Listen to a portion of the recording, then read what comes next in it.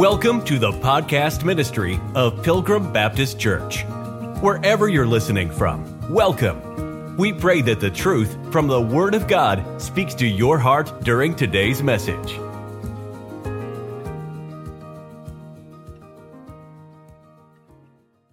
And the Bible says, let us not be desirous of vainglory, provoking one another, envying one another. You can see why I want to just finish out with one verse. That's loaded.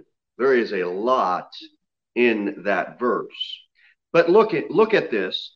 The desire, see that? Let us not be desirous. The desire here will equal the end result. And what's the end result?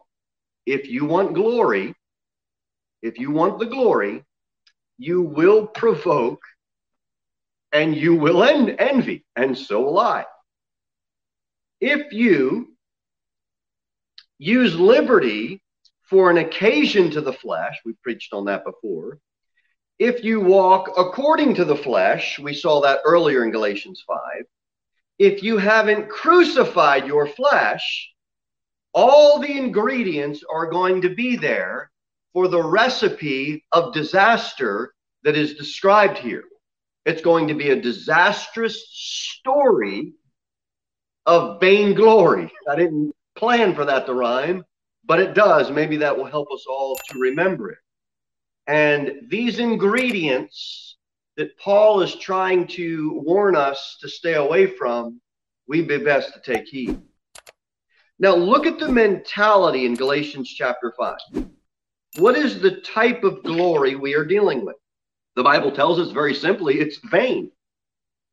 And could we all agree this morning that people today, Americans especially today, we could even subsection that out and even say American quote unquote Christianity, they're just full of themselves.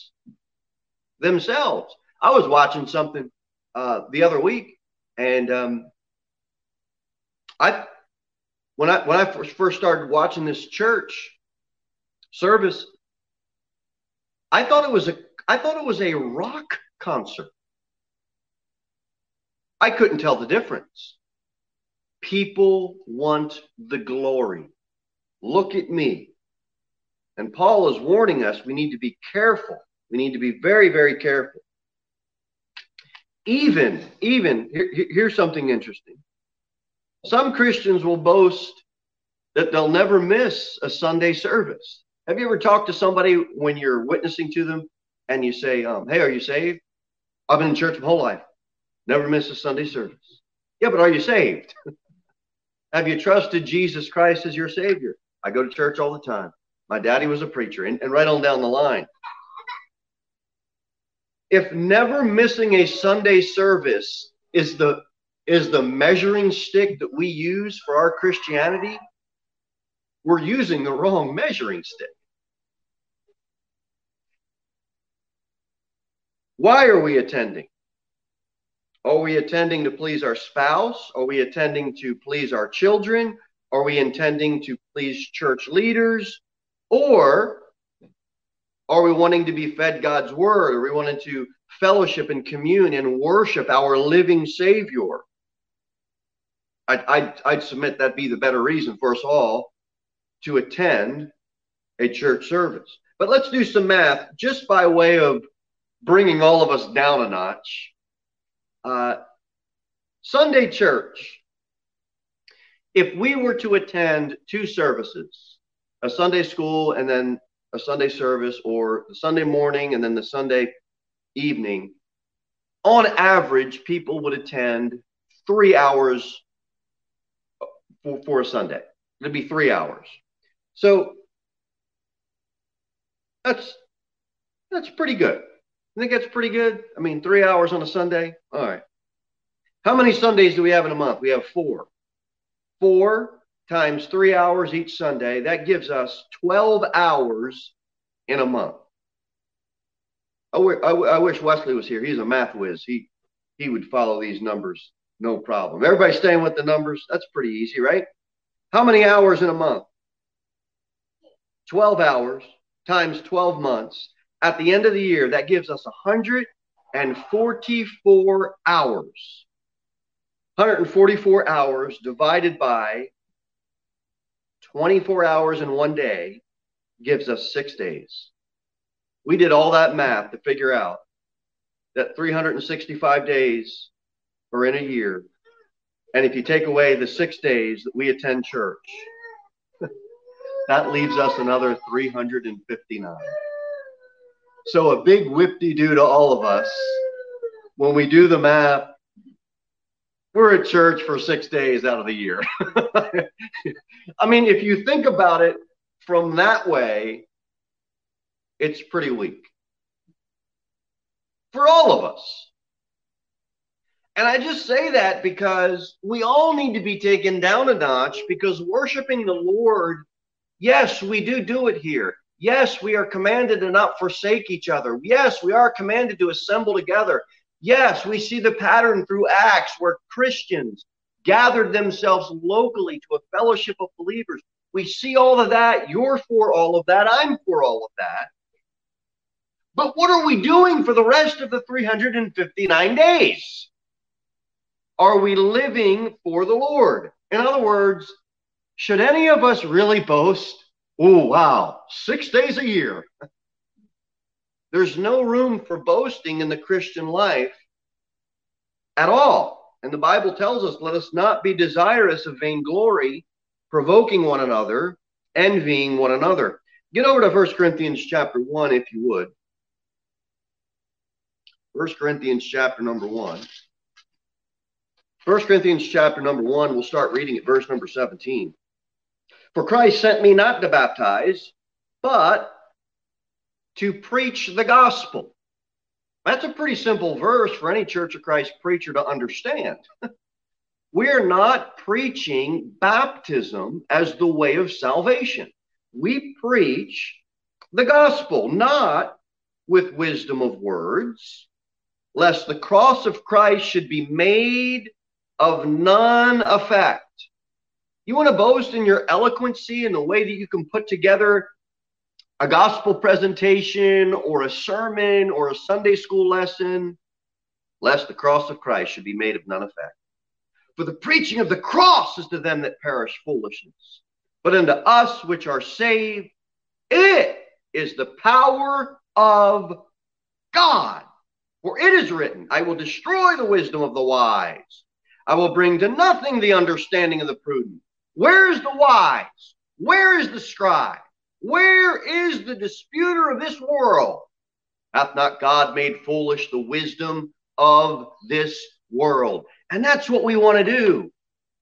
Turn on the TV, turn on the news, turn on the computer, get on a strolling. And man, by the end of the week, we can have all the wisdom of the world.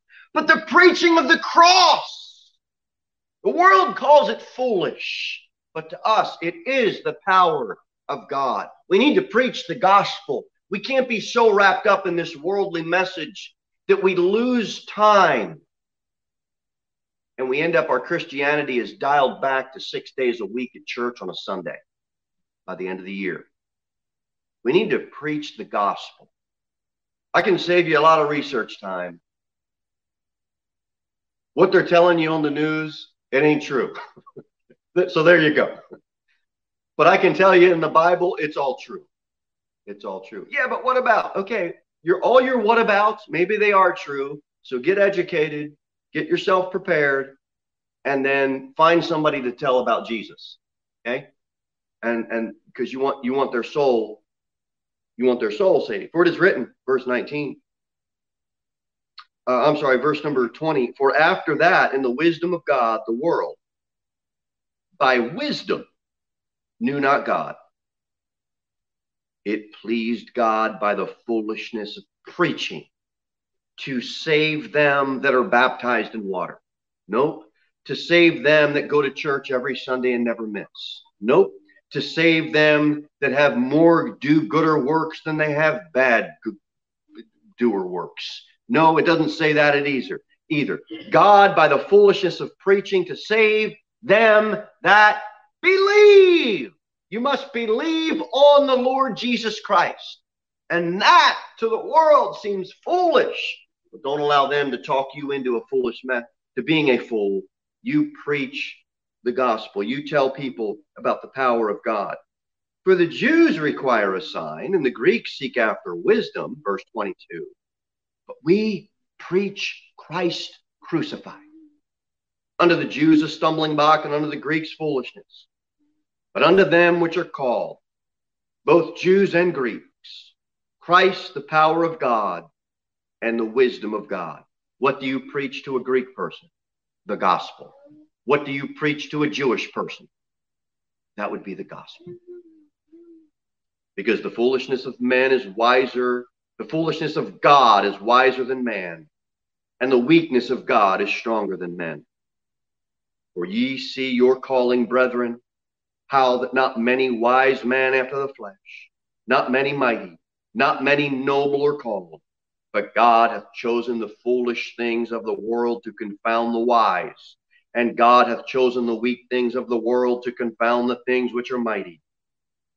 And base things of the world and things which are despised hath God chosen, yea, and things which are not, to bring to naught things that are, that no flesh should glory in his presence. Any part of your flesh, any part of your mind, any part of your being that wants to glory, put it all aside. It'll turn into vainglory. No flesh will glory in his presence. But of him are ye in Christ Jesus, who of God is made unto us wisdom and righteousness and sanctification and redemption, that according as it is written, he that glorieth, let him glory in the Lord. We would all do better to just glory in God. I won this game. I won this award. I got this accolade. I made it this far. I got accepted into this college. I'm not saying don't have things to strive for in this life. What I'm saying is, if you want to boast in yourself that you got accepted into this college or you got this job, let me ask you a question. Who gave you the ability to be able to do the interview and think through and answer the questions? Who gave you the breath of life to be able to run that fast, to get the scholarship to run for some school? In case you haven't heard of him, that'd be God, the Lord Jesus Christ. He gave us the breath of life and the abilities and the talents to do what we accomplish here. And we give, if we're not careful, we give ourselves and our flesh all the glory. We do best to just glory in the Lord. You win something, praise the Lord. You get some recognition, praise God. God allowed me to get to this place in my life. We need to glory in God. And we saw in 1 Corinthians, you want to be wise. If you want vainglory, you and I will be brought to nothing. You want to be wise. You want to be a disputing scribe. I, for one, am fine with pleasing God through the foolishness of preaching. Why? Why? Why? To save them that believe. To save them that believe. Don't look to provoke or to envy. Instead, preach Christ crucified. Who can call our God a foolish God? He is wiser than any man. Who can call our God a weak God? He is stronger than any man. You think you're wise, you think you're mighty, God will just confound you. And you and I might, or other people might, have vainglory right now, or when things are going well for us, or when we walk out on the big stage. No flesh will ever glory in his presence. He that glorieth, let him glory in the Lord. That'd be a good place to say amen. He that glorieth, let him glory in the Lord. Amen, amen, amen. We've got a God to glory in. Notice in Galatians 5, that last verse, it says vain. It's empty, it's worthless, it's of no value. You know, people use vain words. They take the name of the Lord thy God in vain. They go after vain things. 1 Samuel tells us, for they are vain. The heathen rage, and the people imagine a vain thing. Why? They are vain men, and they are looking for vain glory. What are you looking for this morning? To glory in the Lord, or to glory in yourself? To preach the gospel or not? Let's get Psalm 33. Psalm 33. Let's see a few examples here.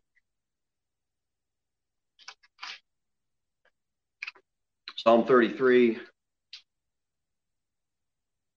verse number 17. Psalm 33, verse number 17. An horse is a vain thing for safety. Neither shall he deliver any by his great strength. You ever see a horse?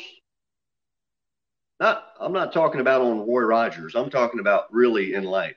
They're massive animals. They have a lot of strength and a lot of power. And you know, back in the day where your military strength would come from? The amount of horses that you had.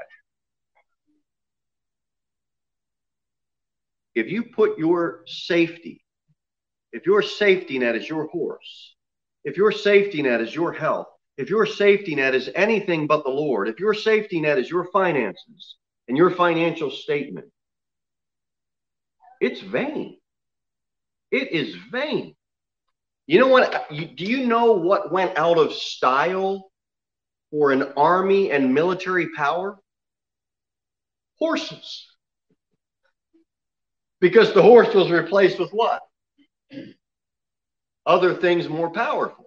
Tanks and machines and going down the line. Well, I'm for guns, God, and diesel smoke. Amen. I'm from the South. All right. Well, great. If that's where if you're putting your safety in guns,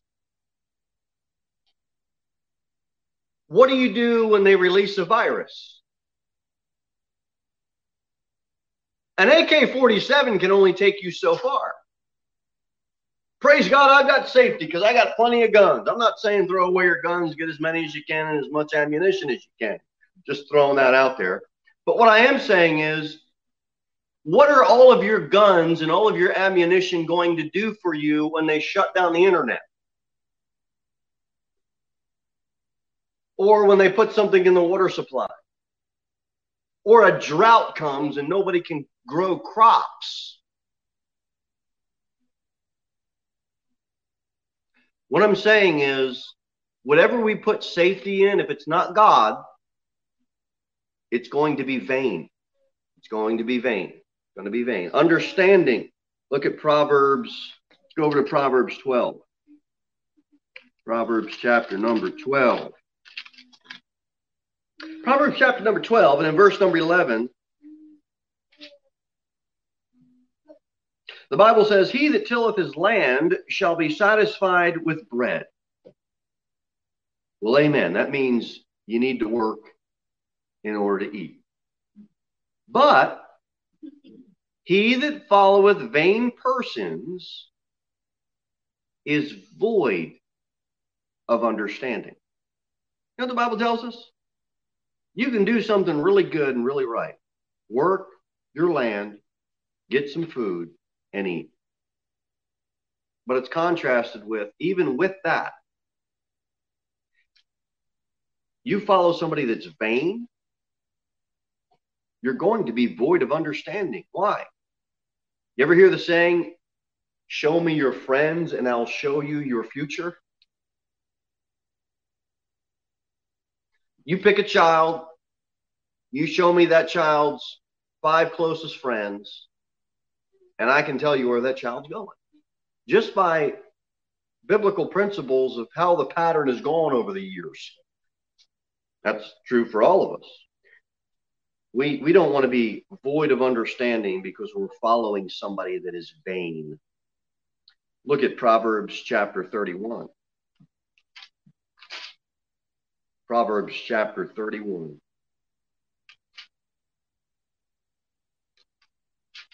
Sure, all you ladies are very familiar with this chapter of Scripture, but I'd like to look at verse number 30.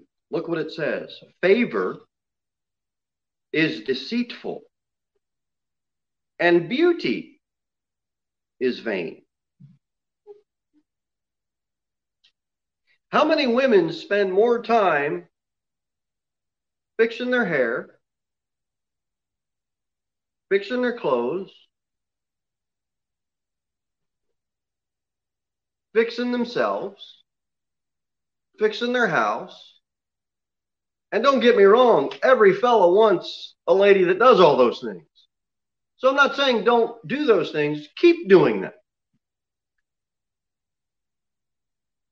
But outside beauty only isn't really beautiful. Because the Bible continues to say, but a woman that feareth the Lord, she shall be praised. You know where the fear of the Lord comes from? That's inside. And when it comes inside, and the fear of the Lord is what is inside, and it comes out, all that outward beauty is just magnified. Because beauty isn't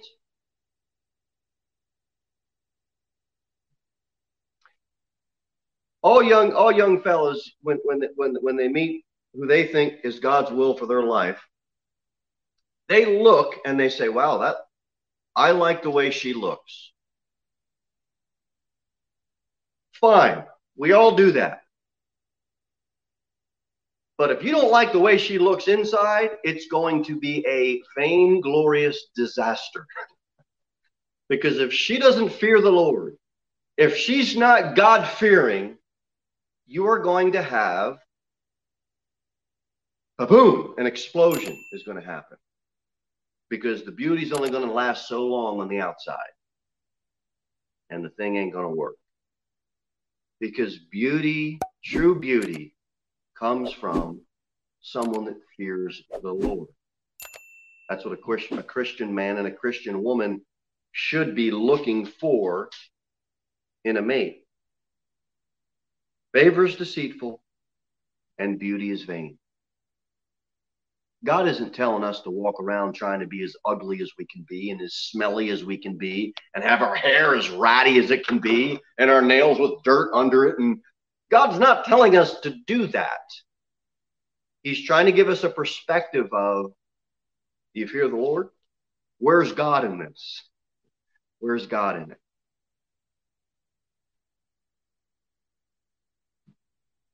Jeremiah chapter 10, verse number 3, the Bible says, for the customs of the people are vain. People have vain customs. They put more stock in a custom than they do in God. For one cutteth a tree out of the forest, the work of the hands of the workman with an axe. They deck it with silver and with gold. They fasten it with nails and with hammers, that it move not. And people read that and say, well, that can't really mean what it says. And when you think that, it really does mean what it says. And even if you found something on a blog and that preacher told you, well, that's not really what it means. No, that's really what it means. What I'm saying is, if our customs become more important than God himself, it's vain. It's absolutely vain. I have a custom. It's customary for me to be in church on Sunday morning and Sunday evening and Thursday. Is that a good custom or a bad custom?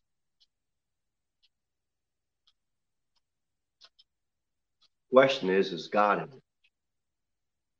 Do I fear God? Who and what is the motivation?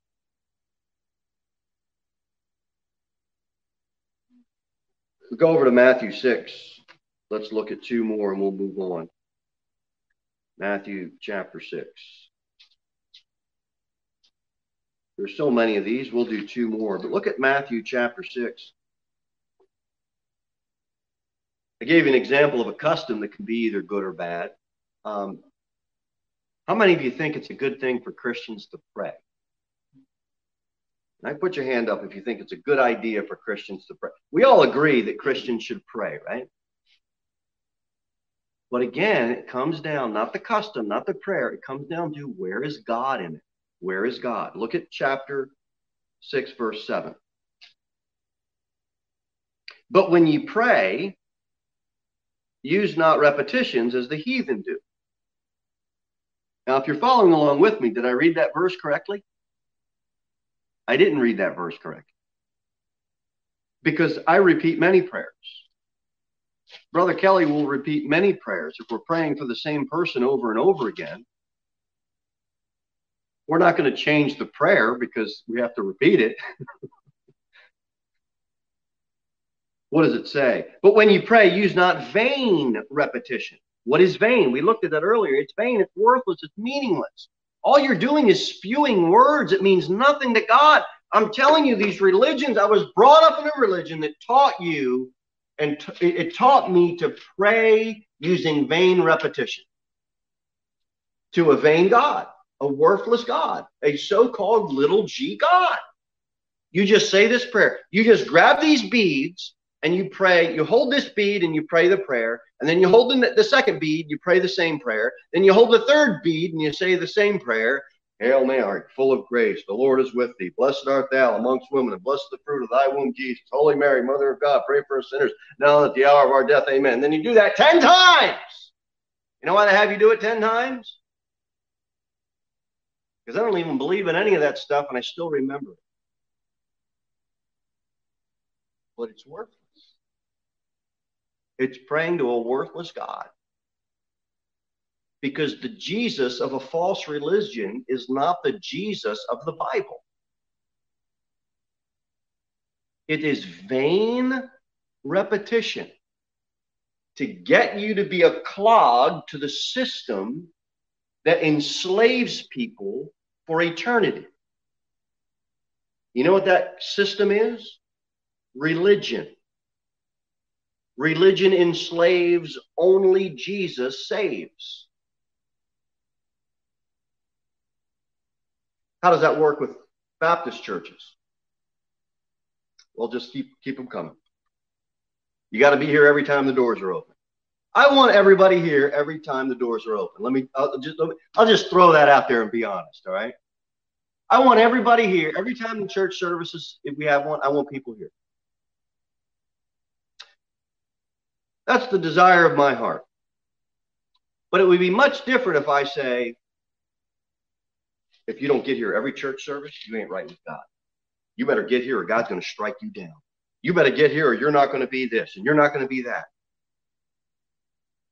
You sense the difference of the tone and the message and the motive and the meaning? I can get you, and all religion basically wants to get you to do something repetitively, so it just becomes rote memorization. It just becomes a habit. Your heart's not into it. It's vain. It is worthless. How many parents have seen kids grow up and they do A, B, C, D, A, B, C, D, A, B, C, D. And then they grow up and they just fly the coop, as they say in the chicken world. Because their heart wasn't in it. If somebody's heart isn't in it, it's just vain. It's worthless. Yeah, every time I come home at 5 o'clock, I say I love you to my wife. There she is. I love you. Well, I got to do it at 9 o'clock too. Okay, good morning. I love you. Now I'm back home at 5. I love you. Now it's 9 again in the morning. I love you. You ain't even looking at her and you could care less. What are you doing? Something that is vain and worthless. God doesn't want our lives to be vain and meaningless. If we are going to pray, repeat the prayer, but it better not be vain. Make sure your heart is in it. You're fervently praying for somebody or a situation, make sure your heart's in it and you're communing with God. Don't just go through the same words and it doesn't mean anything to you. Our worship, Matthew 15:19, last one. Matthew 15:19. I hope this is making sense.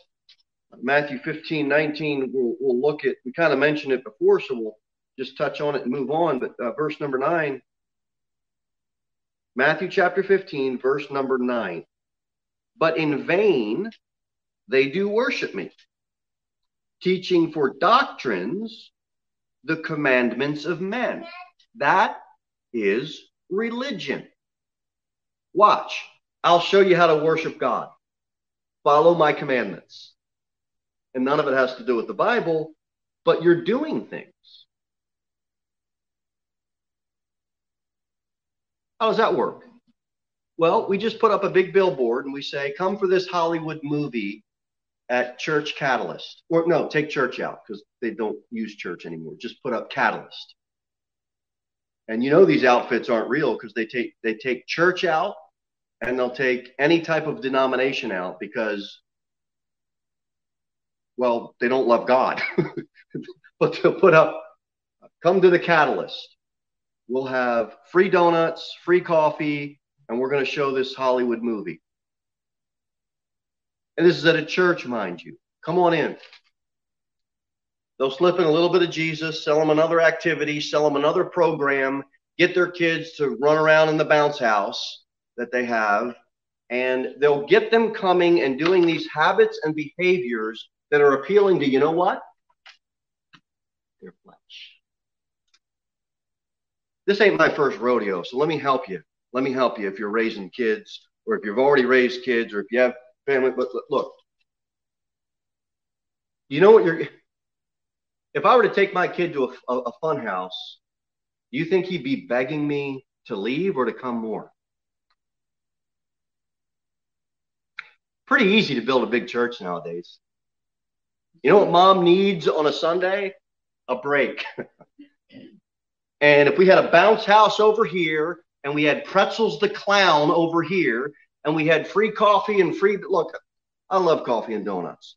Where I'm going with this is, if we design everything to appeal to the place, if anybody wants coffee, we have a coffee maker downstairs, okay?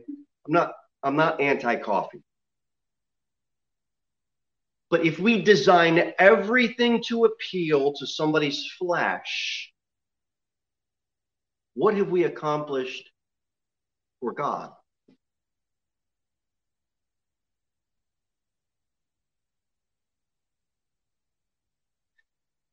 Yeah, but my kids are having a good time. I know. And I'm for kids having a good time because I've raised kids. I have kids. I know kids. I want my kids to have a good time. Okay, so I'm for the good time. But I also want them to not live their life through their flesh, glorifying their flesh in vainglory. I want them to love God and to fear God. So what do? How do we worship him? In spirit and in truth. But in vain, they do worship me. I don't want to be that church. And if that means we're a small congregation, that means we're a small congregation. If that means people say, well, he's mean and hateful, then they'll say I'm mean and hateful. Like I care. I care what God says. So if you tell me something in the Bible, Brother Jimmy, do you see this in the Bible? No. Man, I care about that. But I don't care what the world says. I don't care what any of them say. I want to fear God. I want to worship God in spirit and in truth. I don't want my worship to be vain. Brother Tom brought out in the message, the Sunday school message, Mary Magdalene was alone. She kept following him. She was consistent. Yeah, she may have doubted the resurrection and brought the spices and all that, and he touched on that. It was a great message. But she was all in for Jesus because she was so grateful for what he did for her. She didn't care what people thought. And either should we. By the way, ladies, the first public evangelist, the first public evangelistic crusade was kicked off by none other than a woman, Mary Magdalene. She got the news. She didn't hold her to herself. Brother Tom did a great job of drawing that out. You know what she did? She went out and she told other people. Praise the Lord. Vanity of vanities, saith the preacher. Vanity of vanities, all is vanity. There's a part of me that just hates this world. I just look around and I say, man, more things, more stuff, more this, more that. I just wish people would just go all out for Jesus Christ. I really do. And I've said this to some of these mega preachers before when I've met them. I said, I want you to do something for me. This Sunday, I want you to get rid of your drum set. This Sunday, I want you to get rid of the girls in the yoga pants. This Sunday, I want you to get rid of all the lights and the beams and the smoke machines. You say they have smoke machines? Yeah, there's a church in town that has a fog service, if you can believe that.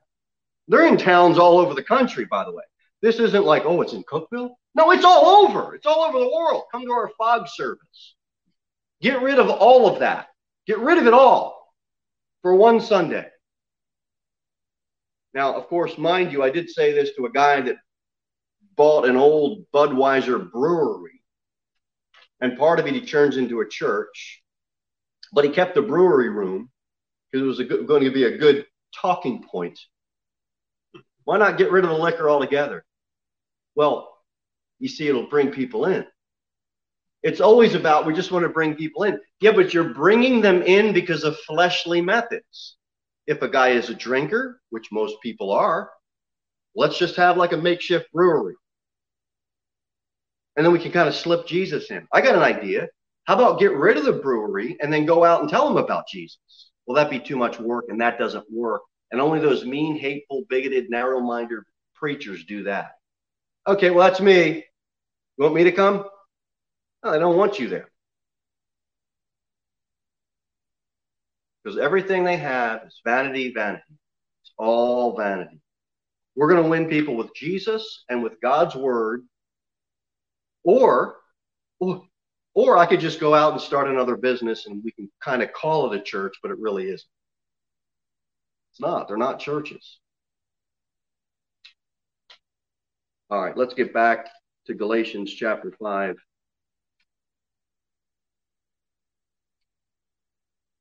Paul says, and I love this about Paul, and I want to be careful to make sure I'm a Paul in this sense. He says, let us. He doesn't say, hey, you guys. Paul includes himself.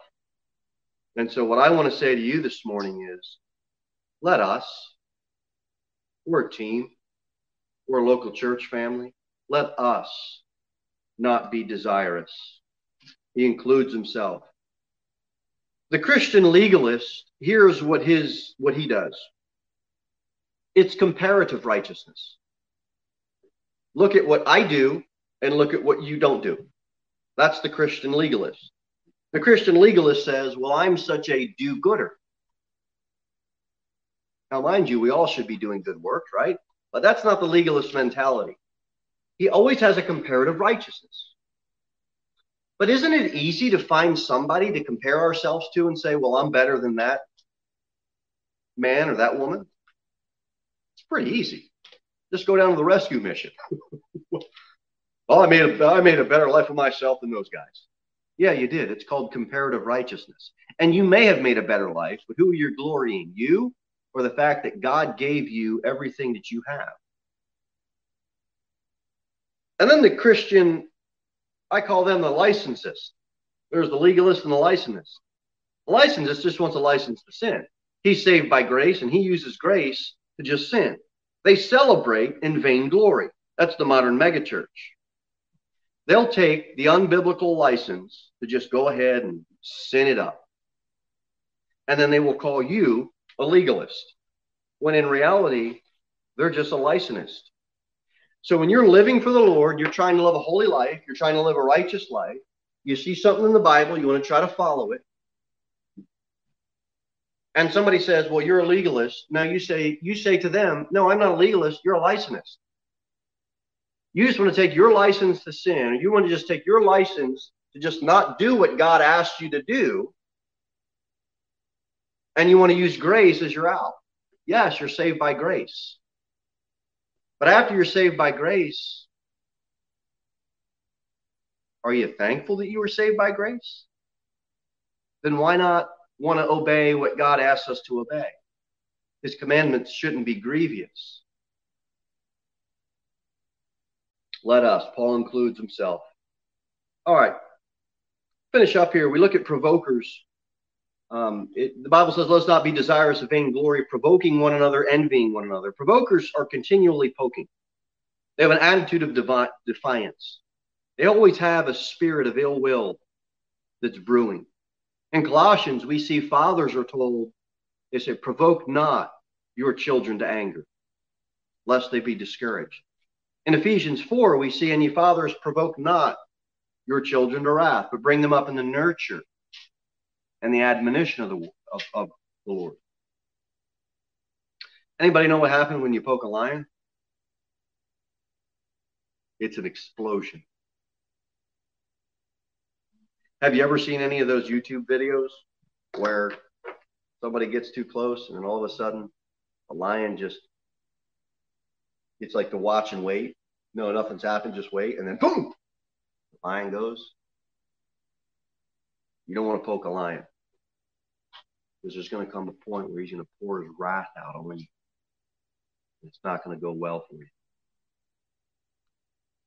But Hebrews 10 tells us, let us consider one another, here's something to provoke, unto love and to good works. Isn't it great to have a Christian friend that just kind of prods you and pokes you and provokes you? Hey, why don't we get together, sit out on the porch, do a little Bible study? Isn't it nice to have a friend that kind of provokes and prods and pokes, keeps poking, say, hey, why don't we go out and hold some scripture signs for an hour and see if we can do some evangelism? Isn't it nice to have Christian friends that provoke you unto love and to good works? It is. That's what we should focus on as Christians for our provoking. And then we see enviers. It's continually wanting what other people have. Now, I knew that some of you have already raised your children or are raising great children now, grandchildren. So I'm sure you're foreign to children seeing something and wanting something that another kid has, right? No, of course not. That's all they do. They see what little Johnny has, and then on the car ride home, it's, Mom, can I have? And Mom has to say, no, be content with what you have. But